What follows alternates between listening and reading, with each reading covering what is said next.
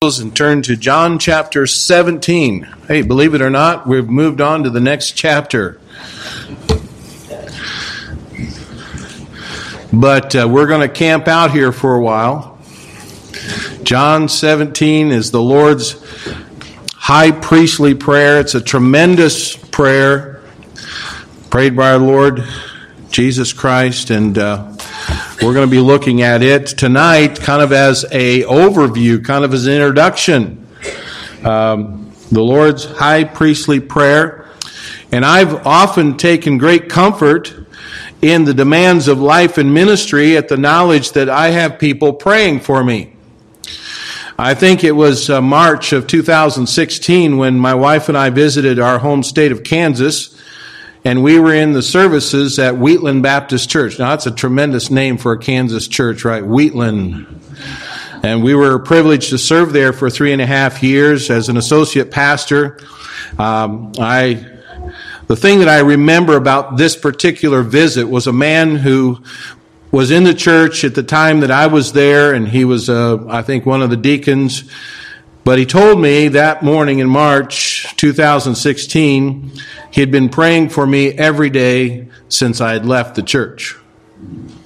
Now, we left that church to go and pastor a church in Indiana for 9 years, and then we've been here for a number of years. And so he said he'd been praying for me every day since. Well, that was encouraging. It seems that in some of my most pressing times, the Lord will send along someone to let me know that they're praying on my behalf. And as wonderful as that is, there is something even more profound and consoling right here in our text in John chapter 17. It's that God's own Son prays for you and me. Jesus, the Son of God, is praying for you and me. And here we have his great prayer in John 17. Someone has written, "There is no voice which has ever been heard, either in heaven or in earth, more exalted, more holy, more fruitful, more sublime than the prayer offered up by the Son of God himself." When Jesus prayed, we can be assured he prayed perfectly in the will of the Father. And it was perfectly answered. And for every believer, for everyone who has come to faith in Christ, Jesus Christ himself has prayed for you. Now that should kind of set us back a little bit to think that he's prayed for me, that he's prayed for you. Jesus Christ was within his hours of facing the agony of the cross when he prayed. And what is without doubt the most magnificent prayer that has ever been prayed or uttered.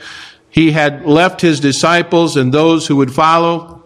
He left them with instructions, with assurances, with promises. We talked about the provisions for the times of temptation and trial this morning in our morning message. And he assured them that now, in the act of his suffering and passion, is the Son of Man glorified. That comes from John 13, verse 31. Now is the Son of Man glorified. He promised the disciples that he would be preparing a dwelling place for them in heaven. That's in John 14, 1 through 3. And that in him they had beheld the Father. John 14, 8 through 11. He had given them assurance of answered prayer in his name. John 14, verse 13 and 14. And the promise of the Holy Spirit coming to indwell all believers. And a number of passages there in chapters 14, 15, and 16. And then he had explained to them the unique relationship that every believer has as a branch with the vine. The relationship of the branch and the vine. He explained that in chapter 15. And the richness of abiding in Christ. He had explained to them that the believers are not of the world, but would face hatred by the world. In spite of which we are to be characterized by love for one another. John 15, 17 through 25. And he encourages the disciples that their sorrow would be turned into joy seeing the work of Christ accomplished for them, and they would be able to continue with that in that joy as they ask in Jesus' name. We saw that in chapter 16, and then this morning we saw the assurance that his disciples would face tribulation in the world, but they would have peace that could not be taken away from them because he has overcome the world. So, sometime between this upper room discourse and Gethsemane, Jesus Christ offers this high priestly prayer. It was an audible prayer and certainly gave the disciples a fresh courage for the days ahead. Now, as Jesus prayed to the Father, we find him praying about the profound work he had accomplished, affirming the sufficiency of his atoning death and the interceding for his people in living out their relationship in him. And so the high priestly prayer is a prayer that teaches us about prayer itself, about our great Redeemer, about the manifold aspects of our salvation. And so we want to give our minds this evening to just kind of an overview, and then we're going to come back and take it verse by verse, okay? And so we need to be prepared for the next number of weeks. It could be as many as 10, 11, 12 weeks. You say, I'll be growing old by the time you get done with John 17, and there's still some more chapters left there. Well, it's this important, and there's this much richness, and I don't think we'll cover it all. But notice, first of all, it's a unique prayer. It's a unique prayer. Most everyone prays. Unfortunately, much prayer is offered to false gods or to unscriptural caricatures of God. You know, a lot of people will pray, and a lot of people will say they're praying. Some people pray with eloquence, some with stammering tongues, some with vain repetition. Others pray with lofty language, like the student in Spurgeon's pastor's college who prayed, "O thou that art incensured with the auriferous zodiac." He was more interested in being heard by men than God. Now others will pray to themselves. And rising above all this, we find the prayer of Jesus Christ to his heavenly Father. It's unlike any prayer that's ever been prayed by human lips, and indeed a unique prayer. Why is it unique? First of all, because of its divine author. Because of its divine author. Verse 1, these words spake Jesus and lifted up his eyes to heaven and said, Father, the hour is come. Glorify thy Son, that thy Son may glorify thee. Now, all of us pray, and we need prayer. We pray out of our weaknesses. We pray because of a desperate need for God. We pray often out of ignorance of the will of God, and we're searching and we're pleading to know the perfect will of God. But Jesus Christ is God himself, and we see that John records here, these words spake Jesus. And so he was praying to the Father, the incarnate God, who spoke and the worlds were created, who holds the universe together by his own exercise of power, who receives worship of the angels. He prayed to the Father. 6 times in this chapter, Jesus calls the name Father.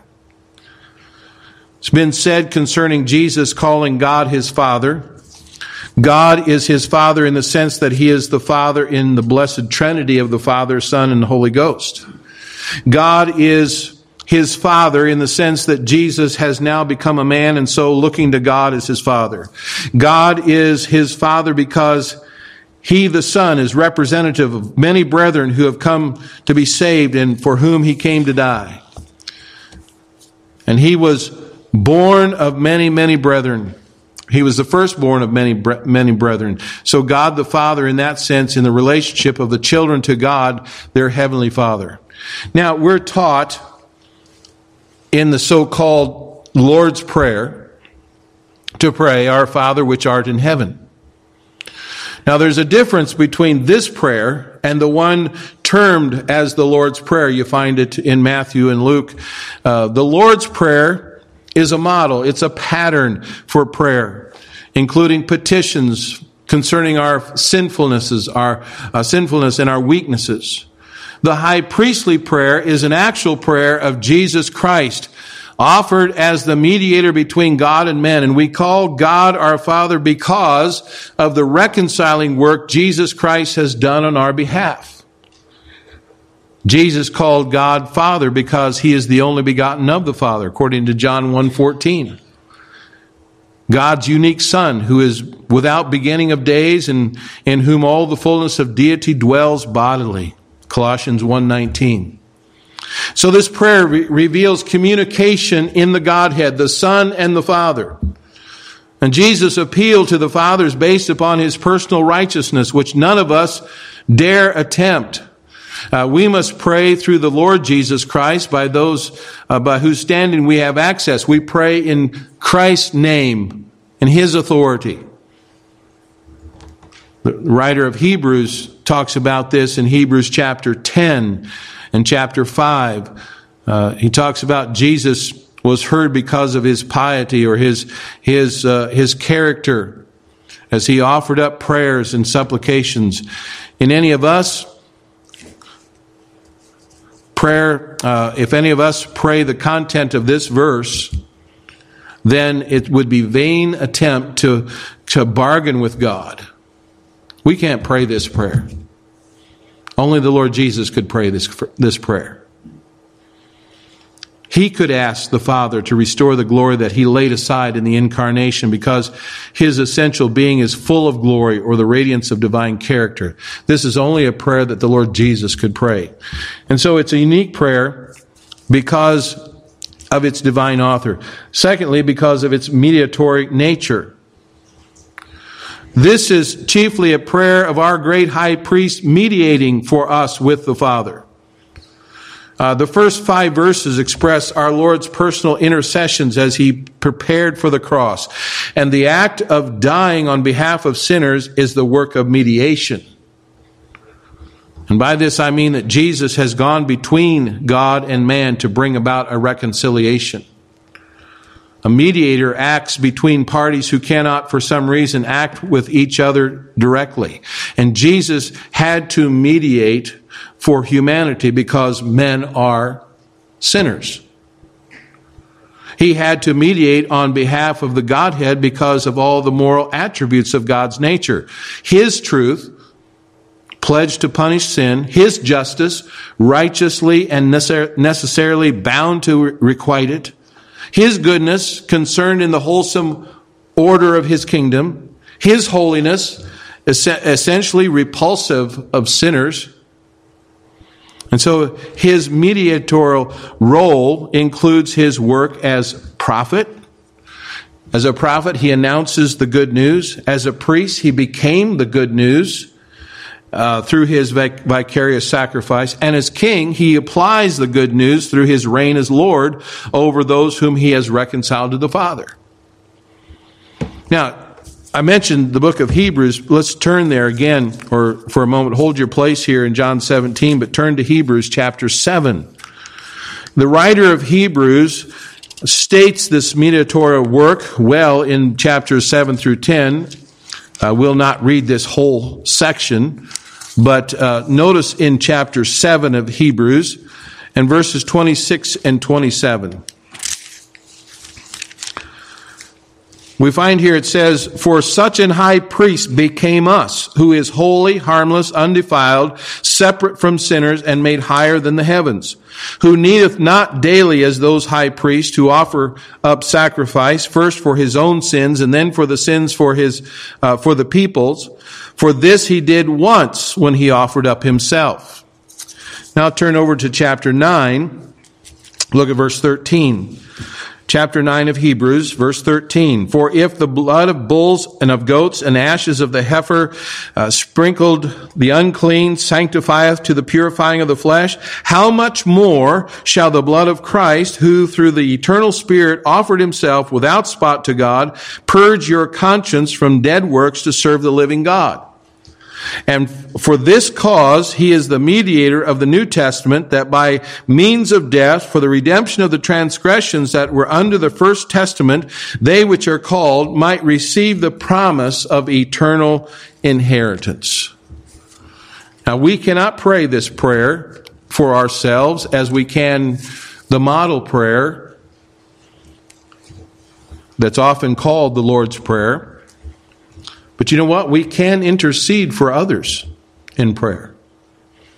God has given us that opportunity, that ability, but we cannot mediate between God and man. I can't go to God for you and mediate for you. I can go to God for you, pray for you. You see, we don't have the qualifications for mediation. We don't have the qualifications of deity, of perfect humanity, as our Lord did, which were necessary as a mediator. Now, we have elements for which we can pray. We have sanctification, we have unity, we have love, simply because prayer is the prayer that we were talking about in the Lord's Prayer is teaching us to pray.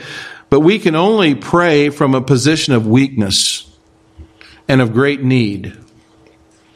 This prayer was uttered out of the bosom of the perfection, with a capital P, perfection and great strength of our mediator. It was a preparation for the cross and all the work of the cross, the work that the cross would accomplish. And so then, thirdly, this is a great prayer because of the climactic purpose. This prayer precedes Christ going back to the Father. It is an anticipation of a return to the full measure of His glory after He completed His obedience to the Father at the cross. Remember back in notice in verse 11, I should say, and now I am no more in the world, but these are in the world, and I come to thee. Now that's resounding, because the hour had come. Remember, all the way through the Gospel of John, we've heard Jesus say, the hour is not come yet. It's not time for me. Now's the time, though. The time has come, and it points to the purpose of Jesus coming to earth, the path He must take before returning to the glory at the right hand of the Father. Now, our Lord prays for the disciples who will carry the gospel to the world. They face an unbelievable task. 12 men minus one carrying the gospel to the ends of the earth. These were not the elite of Israel. People didn't necessarily look up to these poor fishermen, but they were just common men who had experienced an uncommon grace. They would carry out their task because Christ had mediated for them. Saints of God have marched through the ages because their Lord has prayed for them. Throughout the past 2,000 or so years, there have been numerous times when it seemed like true Christianity was going under. It was going to be wiped out. And there were great attempts to wipe it out. And there are still attempts to wipe it out today. And believers have faced persecution from without, corruption from within. Emperors have tried to eradicate them. Devils have tried to smother them. But the saints keep marching on. Now, that's because Jesus Christ has prayed for His own. And His prayers will be fulfilled. So it's a unique prayer because of its divine author, because of its mediatory nature, because of its climactic purpose. Notice, secondly, it's a specific prayer. The high priestly prayer can be divided into three parts. And I point these out to you just simply for consideration as you read, as you meditate upon this text. Notice, first of all, Christ intercedes for Himself. We see this in verses 1 through 5. He intercedes for Himself. We read of numerous times when Jesus would get alone and pray. And this seems to be a constant pattern you find in the Gospels, Matthew, Mark, and Luke, and only on occasion did the biblical writers tell us what Jesus prayed. But here we have Jesus praying for himself as he prepared to return to his pre-incarnate glory. And he says, now, O Father, glorify thou me with thine own self, with the glory which I had with thee before the world was. So Jesus really is identifying his eternality here as one who existed before the world was created. And Paul explained what transpired in eternity into time, and did that in Philippians chapter 2, verse 6 through 8. Who, being in the form of God, thought it not robbery to be equal with God, but made himself of no reputation, and took upon him the form of a servant, and was made in the likeness of men. And being found in fashion as a man, he humbled himself and became obedient unto death, even the death of the cross. And when his work of the cross was completed, and our Lord was raised from the dead, what he prayed in this verse was accomplished. You go on in Philippians 2 and verse 9, it says, Wherefore God also hath highly exalted him, and given him a name which is above every name, that at the name of Jesus every knee shall bow, of things on heaven and things in earth and things under the earth, and every tongue shall confess that Jesus Christ is Lord, to the glory of God the Father. And then later John will express it in Revelation chapter 5 verse 13, Unto him that sitteth upon the throne and unto the Lamb forever and ever. Jesus Christ was interceding for himself. Secondly, Christ was interceding for his apostles. We see this in verses 6 through 19. This section of his prayer focuses upon the needs of his apostles. And we'll be looking at this in more detail. We're not going to read it all tonight, but I want to simply make the point that this section offers some of greatest, grandest promises and assurances found anywhere in God's Word. We could call it the keeping power of God is being prayed for on behalf of these believers, and so that they might be sustained in their salvation. It's a wonderful truth that the Lord preserves for all eternity those who are truly his own. And the work of sanctification is the heart and the subject of the Lord's Prayer. Sanctification refers to our growth in Christ, our ongoing development in the holiness of the Lord. We can be assured that every true believer will develop in some way in his spiritual life because Jesus prayed for this to happen. His will for us in our walk is spelled out here in this text. And it's going to be a wonderful thing to study as we go through it in the next several weeks. Several texts in the Bible refer to the beginning of the Christian life. It's a new birth, right? We think of when you get born again, it's the new birth. There are other texts that call Christians babes in Christ, right? We're known as babes as we just get saved. And the implication is that just as we grow and mature physically, we're to grow and mature spiritually as well. I don't think that's anything new, but that's something we need to be reminded of. We need to continue to grow. So it's a specific prayer as he intercedes for himself, he intercedes for his apostles, and he intercedes for believers. This is verses 20 through 26. The last section focuses on praying of Jesus Christ specifically for all those who follow the apostles. That means all of us who are redeemed. It's a prayer for the unity of every believer, a unity that's grounded in the common relationship of oneness we have with Christ.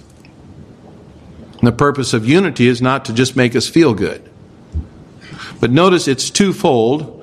One, it is to reflect the unity between the Father and the Son, and so it brings glory to the Godhead. And secondly, to provide a clear witness of the reality of Christ's saving work in sinners. And so that points other sinners to Christ. Now, I'm afraid that too many professing Christians take lightly the prayer of Jesus Christ concerning the unity of the brethren, especially in a local church. Now, I think it was last Wednesday night, we looked at the 7 things God hates. And the last one was a sowing of discord among the brethren. And according to what our Lord prayed and what the New Testament teaches, we should never act in such a way that would cause disunity. Nor are we to tolerate those who do. So much of the witness of churches in the world today has been shattered by jealousy, by fighting, by disunity. And here's what our Lord prays. Notice it. He says, that they all may be one. As thou, Father, art in me and I in thee, that they also may be one in us, that the world may believe that thou hast sent me. You see, the unity begins and continues in Jesus Christ, and without being in Him, there is no unity. And so it's a very specific prayer.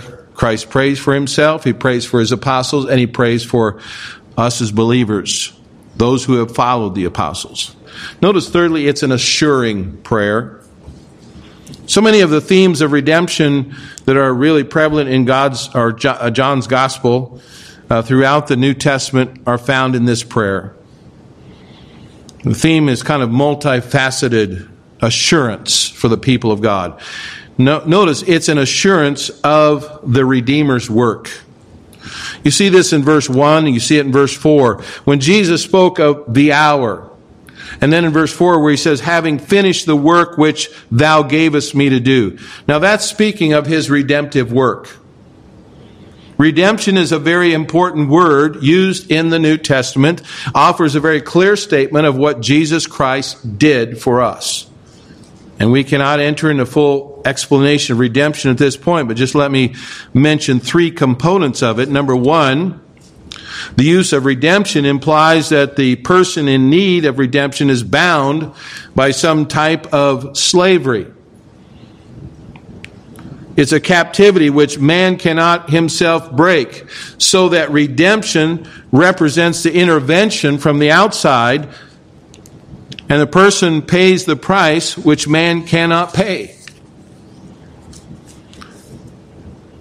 And so you have, thank God for the Lord Jesus Christ who intervened to pay the price for our redemption. It's also through the work of Jesus, the price of our redemption from slavery of sin was something that He bore on Himself so that He is our substitute. Jesus paid it all. All to Him I owe. Sin had left a crimson stain. He washed it white as snow. And then thirdly, there is the result of the act of redemption. Someone has written, in the Scripture we see the price paid, the curse borne, in order that those who redeem should be brought into the liberty of the sons of God. The whole point of this redemption is that sin no longer has dominion. The redeemed are saved to do the will of the Master. And so Jesus' prayer has an assurance that He did indeed complete what was necessary for sinners to be declared righteous before God, so that to secure all the benefits of being a child of God for those who come to faith in Him. Notice also, it's not only an assuring prayer in the Redeemer's work, but of the redemption applied. You see this in verses 1 through 10. Redemption is not something that you simply have on paper. No, there's no reality to that. There is something of Jesus giving a testimony on behalf of the 11 before the Father. Now that's we have to give Him. There's something to that. The Father had given these men to Christ. Christ had delivered His saving word to them.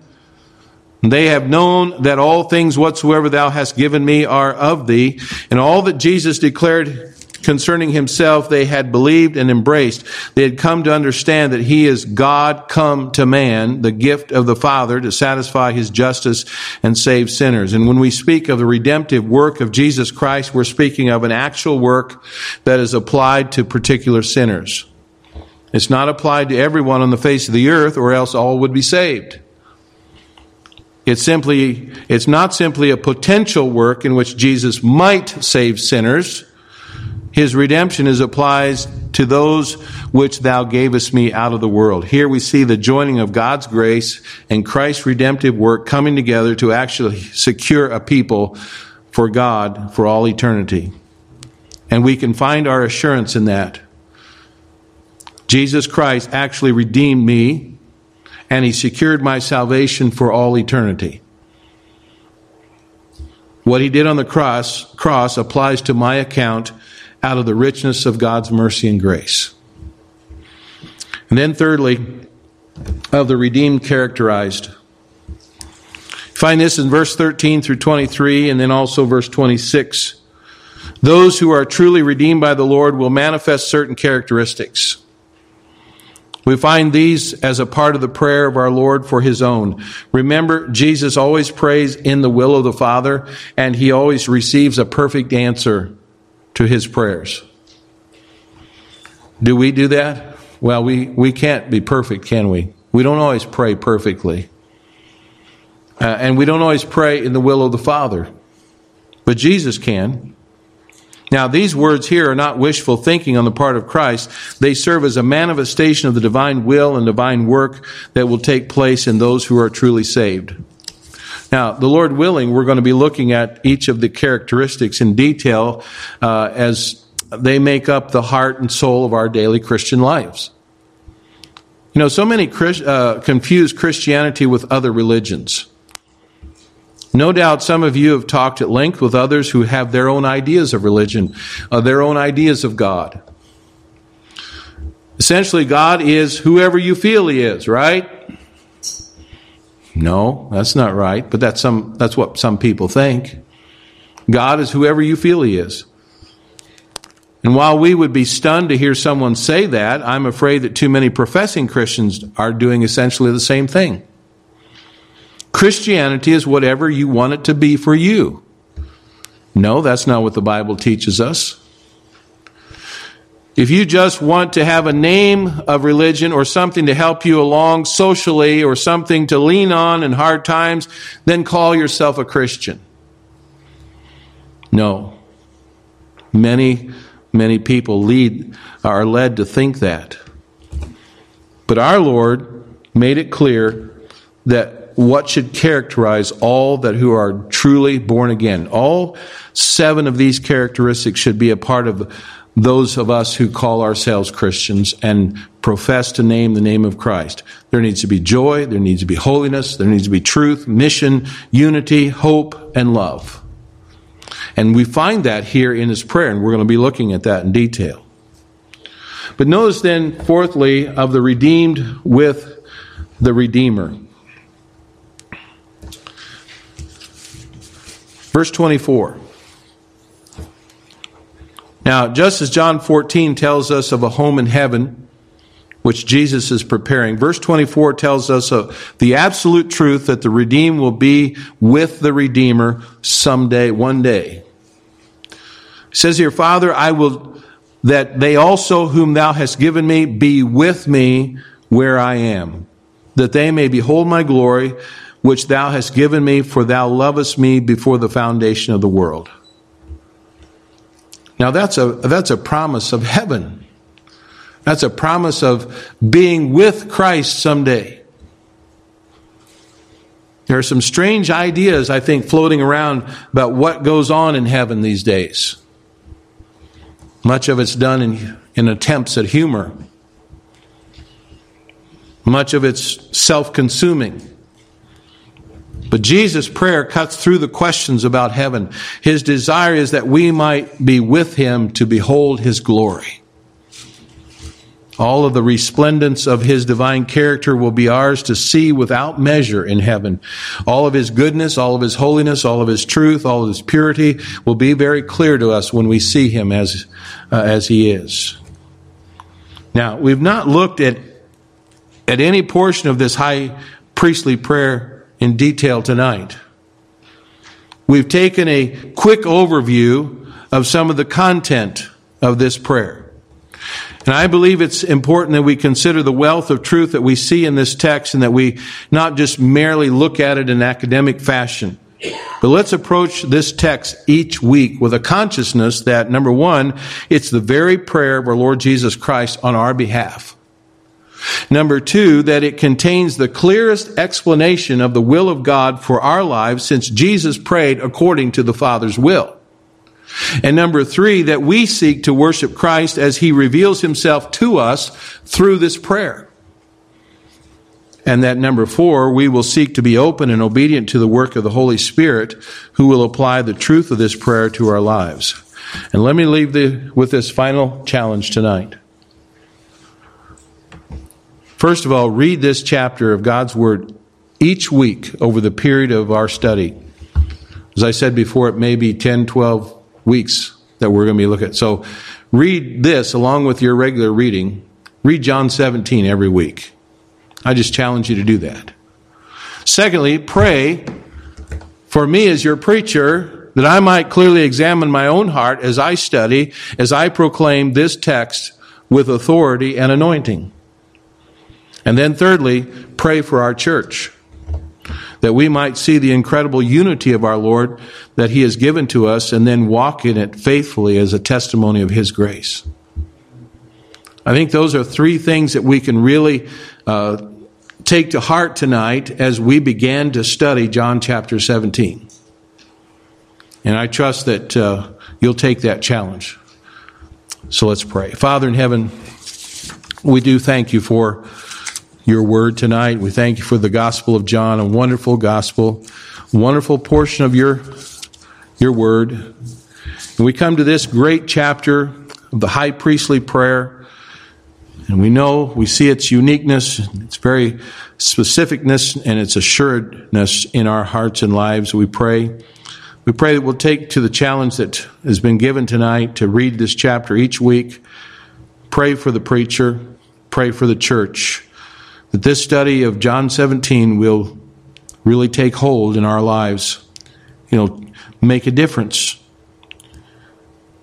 We need your working in our hearts and lives. We need the Spirit of God doing a work in each one of us. And I pray that tonight, as we consider this, that'll be our determination in the days ahead.